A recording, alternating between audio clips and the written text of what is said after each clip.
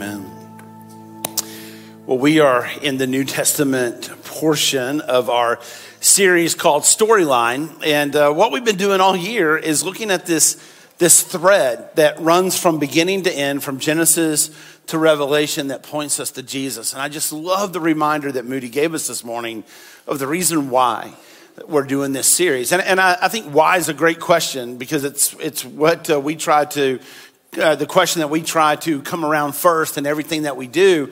But we want to raise everybody's biblical knowledge, and so that we know the life that God has called us to live, and we know how we can more clearly follow Jesus in our day and age. And so that's why we're doing this series. And as we learned a few weeks ago, we even talked about how you and I can handle temptation, that it's not willpower is how we handle temptation, but it's through the Word of God. Just like Jesus responded to temptation, you and I can respond to temptation with saying, it is written. Yes, exactly. That we know what's written in the Word of God will help us overcome temptation. And so that's why this series is so crucial. That's why we're going through the Bible at this 30,000 foot view. And this morning, we're going to look at this passage about Peter walking on water.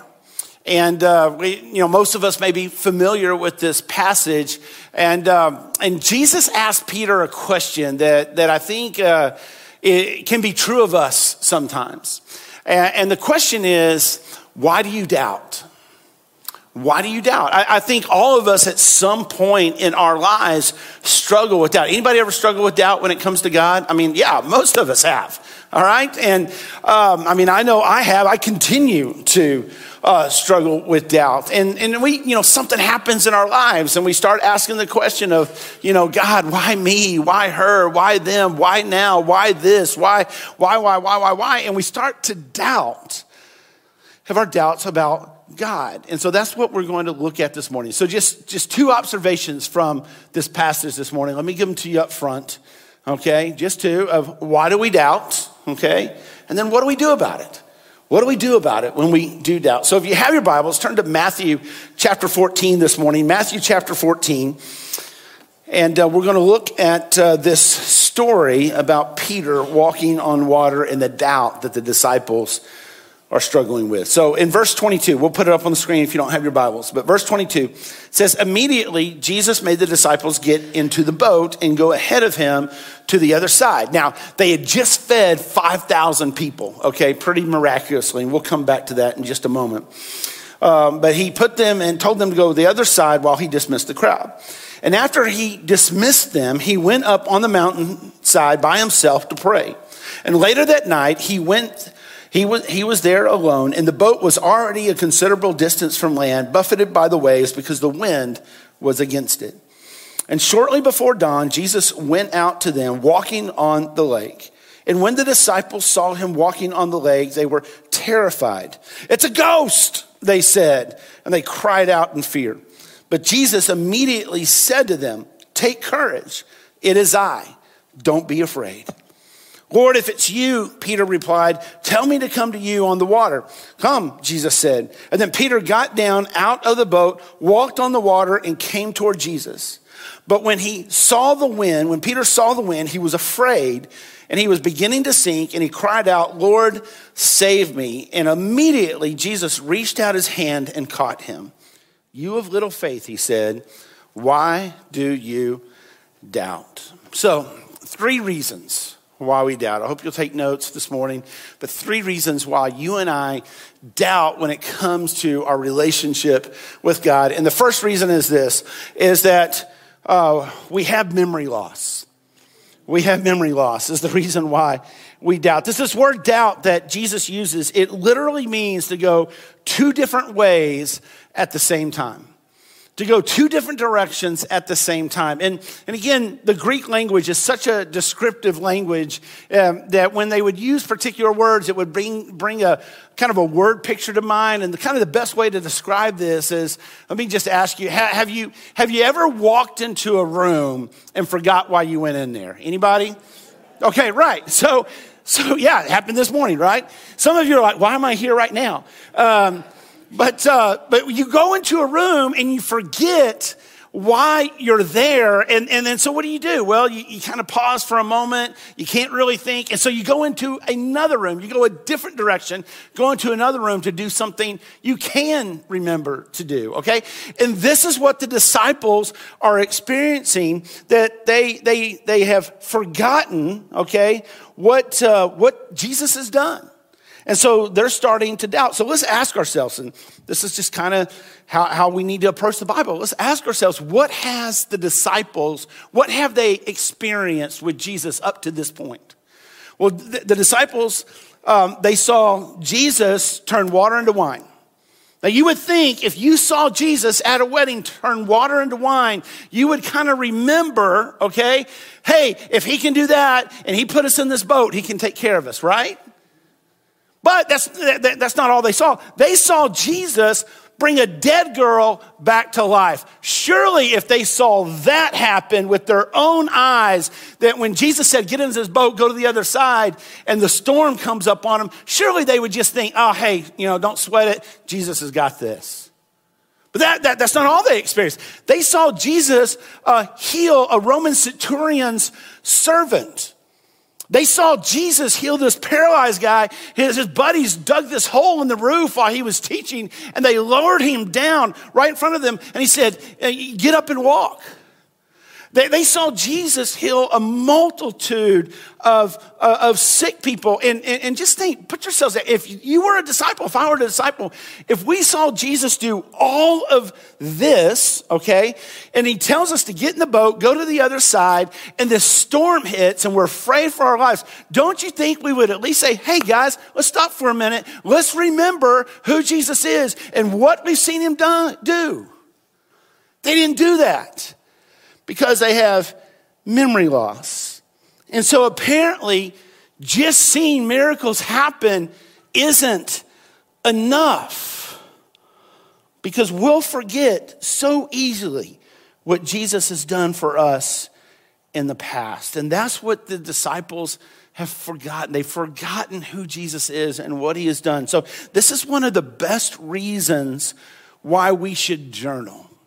Okay, and I'm not saying, when I say journal, I'm not talking about a diary, and we dear diary and we write 2 or 3 pages at a time and, lock it up and stick it someplace where nobody, journaling when it comes to our spiritual walk is just taking a notebook and writing down 2 or 3 sentences 2 or 3 times a month, 2 or 3 times a week.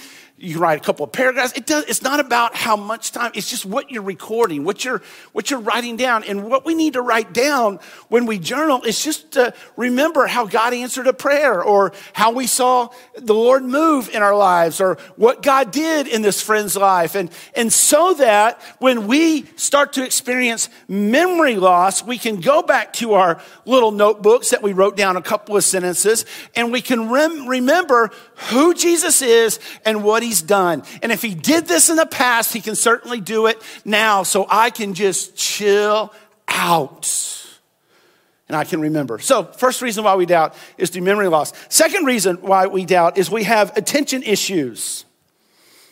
Anybody not with me? You're already working on your fantasy football attention issues kind of deal. But we have attention issues. I mean, Jesus just fed 5,000 people, and they only counted the men, okay? And so it was probably closer to a crowd of maybe 15,000. And Jesus took a few loaves of bread and 2 fish, and he fed that many people. In other words, Jesus took something that looked like it was too little, and he made it into too much. And in this passage, he takes something that looks like it's too much to handle, okay? The rain, the storm, the winds, the waves. It looks like it's too much for them to handle. And by walking on the water, Jesus demonstrates to his disciples that he is way bigger than the storm. And they need to pay attention to that. That he's showing them and he's showing us that he is Lord over all creation, and that Jesus is bigger than the storm. Now, this passage isn't even about Jesus walking on the water. This passage is about what the disciples lacked. And I would argue that's kind of true of us, that when we're in the middle of a storm, difficult circumstances, impossible situations, when we're in the middle of the storm, we tend to focus on what we need instead of the one who already knows what we need. During a difficult situation, we tend to focus on what we lack instead of the one who can provide what we lack. In the middle of a storm, we tend to focus on what's causing the pain and the suffering and the anxiety instead of the one who can speak peace to any storm. And that's what the disciples are doing. They're focusing on their circumstances instead of the one who is Lord over the circumstance. In verse 26, it says that they saw Jesus walking on the water. And my question to the text my question to us is, how long did it take the disciples to realize that Jesus was with them in the storm? Because their attention was so focused on the storm. How long did it take them to realize that Jesus was with them? Because typically in a storm, our attention is on the storm. Our attention is on the circumstances. So we don't really see Jesus walking through the storm with us. So here's another reason why we're doing this series. Because we can go back to all these stories throughout the whole Bible. And God continues to say to the people of Israel, do not be afraid or terrified because of them, for I am the Lord your God. I will not leave you nor forsake you. And he says that time and time and time again. There's no condition to that. There's no condition to the promise that he makes to the people of Israel to say, hey, I won't leave you as long as you don't leave me. I mean, they left him all the time, but he remains faithful. He doesn't say, hey, I'm only going to be there for you if you keep me first on a list of no others instead of a list of many others. He says, this is my promise to you. I'll never leave you nor forsake you. And then he says to the people of Israel, and he says to us, hey, when you address me, you don't have to call me sir. You don't have to call me Mr. God. You call me Father. And so we get so focused on the storm. And I'm not trying to minimize anything that we go through, because, storms of life, they are painful and they are difficult. But so many times we're so focused on that, we miss the promise of his presence. And he's right there with us. And so let me just ask you, where in your life do you feel like you've been given too much to deal with? Just think about that for a moment. Where in your life do you feel like you've been given too much to deal with? Maybe it's that medical diagnosis. Maybe it's that breakup or that unemployment or that guilt and shame from the past, and it just feels like it's too much to deal with. But I would challenge you. I would encourage you. I would beg you to put your focus on Jesus. Put your focus on Jesus and embrace the promise that he will never leave you nor forsake you, and he is right there with you. Third reason why we doubt is we don't really believe he's good.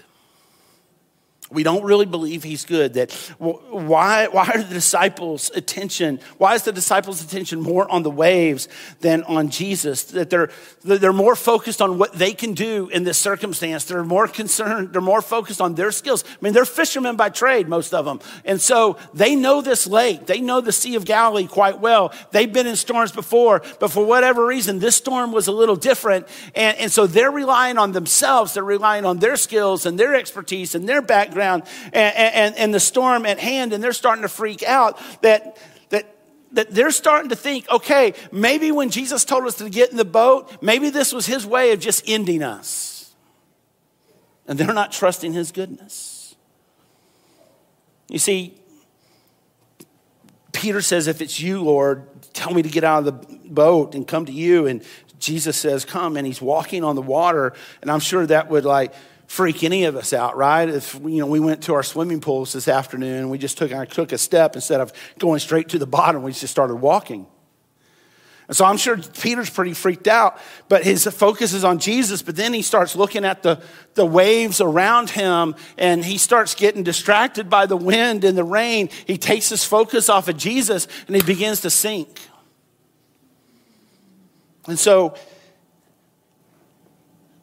he began to sink because he didn't believe that Jesus. He started to question Jesus's goodness. And that's at the core of every sin that's been ever committed, going back to Adam and Eve. I mean, go back to the Garden of Eden. I mean, here's our storyline series. And God tells Adam and Eve, hey, you can do anything you want. You can eat of anything in this garden, but you cannot eat of this tree. You cannot eat its fruit. And what do? They eat it. They start doubting God in his goodness, and they start asking themselves, well, can God really be trusted? Is God holding out on us? Is God going to is he going to be there for us today? Is he going to give us what we need today? Is he a really good God or not? And those are the questions that we still ask today. How do I know if God's really going to show up? How do I know if God is really good? How can God really be trusted in this circumstance? See, behind every doubt is this doubt of God's goodness. So what do we do about it? Well, the foundation, the first step, what we have to realize first is that we're sinking. We're all sinking spiritually because of our sin.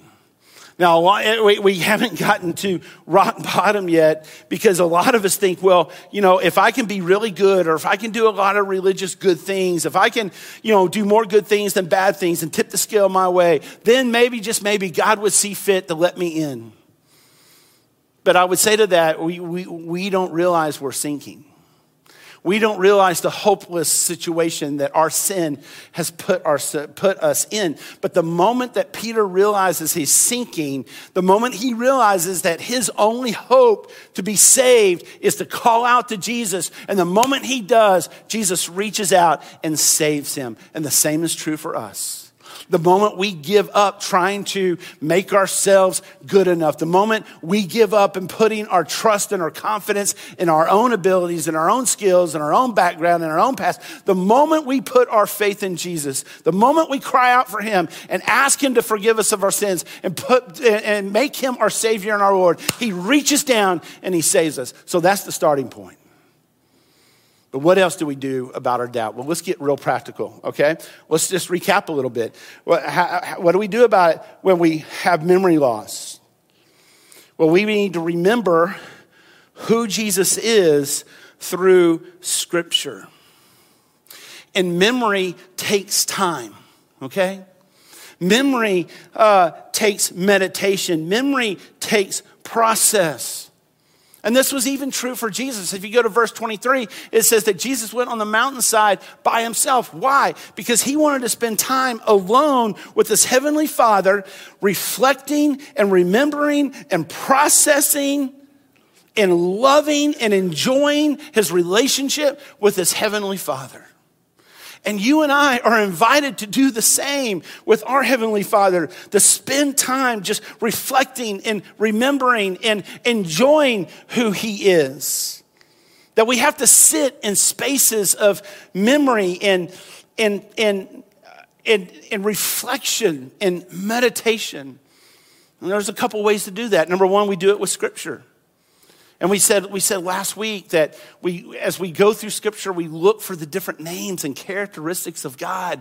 We highlight, or underline our commands or promises of God so that we can remember who He is. We also go through prayer that helps us with our memory loss. We said last week that we declare God's greatness, that then we again go through a time of surrendering our will, and then we go through a time of acknowledging our dependence on him. And then it's a personal prayer time with Jesus, with our Heavenly Father, pouring our heart out to him. And then it's through worship.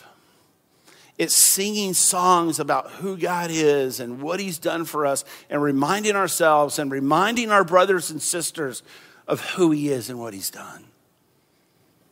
You know, this morning, my heart is so distracted, and just a lot is rushing through my mind this morning. And this morning, instead of singing as loud as I possibly could, I just stood in silence and I let my brothers and sisters in Christ, as you guys sing, just remind me of who God is. I didn't sing a word. I just listened. That doesn't mean I didn't worship. That just means I allowed you guys to remind me of who God is. So that's how we deal with our memory loss. What about our attention issues, okay? Have you figured out who you're starting yet, guys, this afternoon, quarterback-wise, okay? We have attention issues, right? So what do we do about that? Well, we need to focus on the sacrifice of Jesus. We need to focus on that Jesus came and he lived a life that we can't live, and he died the death that we deserve. Now, we can't ignore the storms of life. We can't ignore our circumstances and our situations. That would be irresponsible, okay?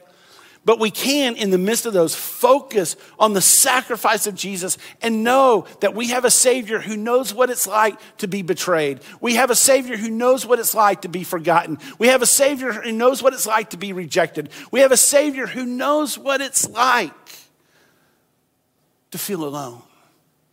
We have a Savior that knows what it's like to suffer physically. And so we remember the sacrifice of Jesus. In verse 27, when they said, Jesus, is that you? And it says here in our English translation, Jesus says, it is I. That's not really what he says. He literally says, I am. And what he's using that Old Testament name of God that Moses said, who should I tell Pharaoh sent me? I don't even know your name. And he says, tell them I am. I am Jehovah God. I am the one true God.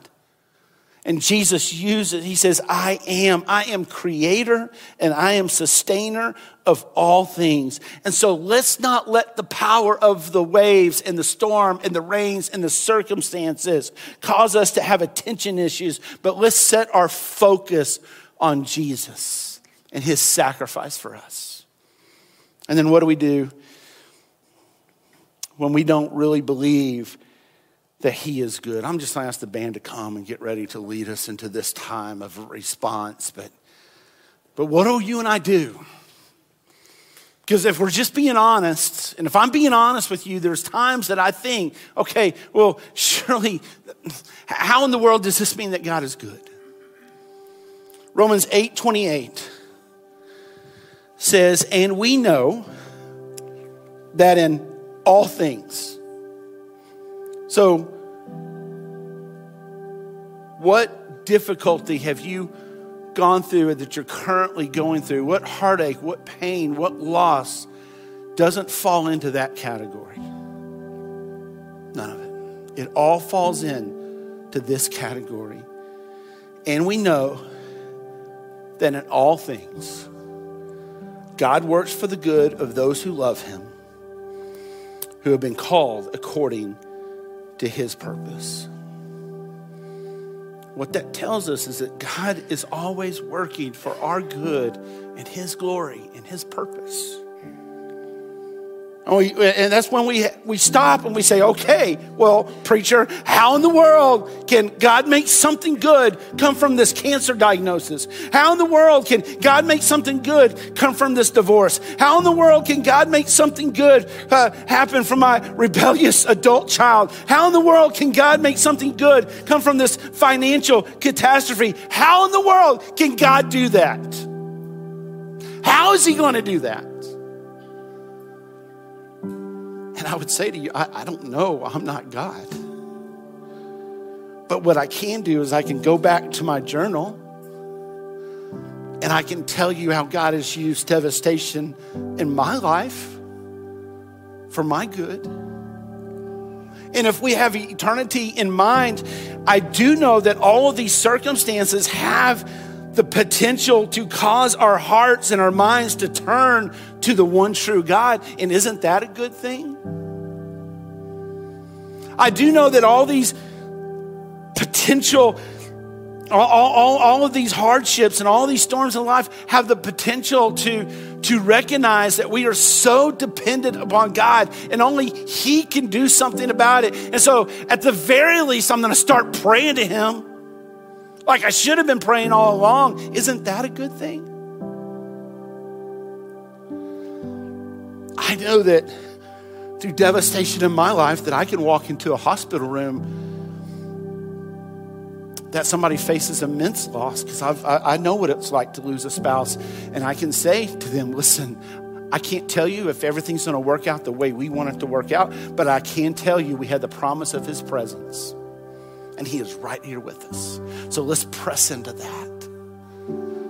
I can sit down because of circumstances in my life. I can sit down with a man who's lost their job and say, listen, I know that you're thinking identity issues right now. I know you're thinking important issues right now. I know you're thinking about providing. And but I also know that through looking at my journal, that God provided somehow, some way, and it wasn't easy and it wasn't fun, but He did it. And so let's just press into the presence of God for a moment. And as we look back, we say, oh, wow. He sustained me. That was good. He provided for me. That was good. He comforted me. That was good for me. And somehow, some way, He used all that to impact others for the kingdom. And that's His purpose. It's okay to doubt. I don't want anybody to walk away thinking that it's okay to doubt. But where are we going to take those doubts? And let's take it to Jesus. Father God, I pray for my brothers and sisters. I thank You just for the testimony of their songs this morning as it washed over my heart and mind. Father, I pray that You would do the same for each one of our hearts. That You would remind us of who You are and all that You've done for us through the life and death and resurrection of Jesus Christ. And if that's all You did for us, that would be way more than good enough. But thank You that You don't stop there. And so, Father, for that my brother or sister that's going through a medical crisis, that's going through a financial crisis, that's going through a relationship crisis, God, remind them, let them call out to You. Let them know that You're there. We pray these things in Your name, Jesus. Amen. I know we haven't done this in a while, but I feel like there's some people here that need to be prayed for. And so my wife and I are going to be down here. I'm going to ask if some of our prayer team or our leadership team, guys, if you'll kind of, maybe some of you go to the back, some of you come up here, and that we would just pray. That as we stand, if you'll go back there. And if you need prayer for something, just come and let us remind you of who God is. So let's stand and let's press into the presence of God. And you come for prayer if you need to.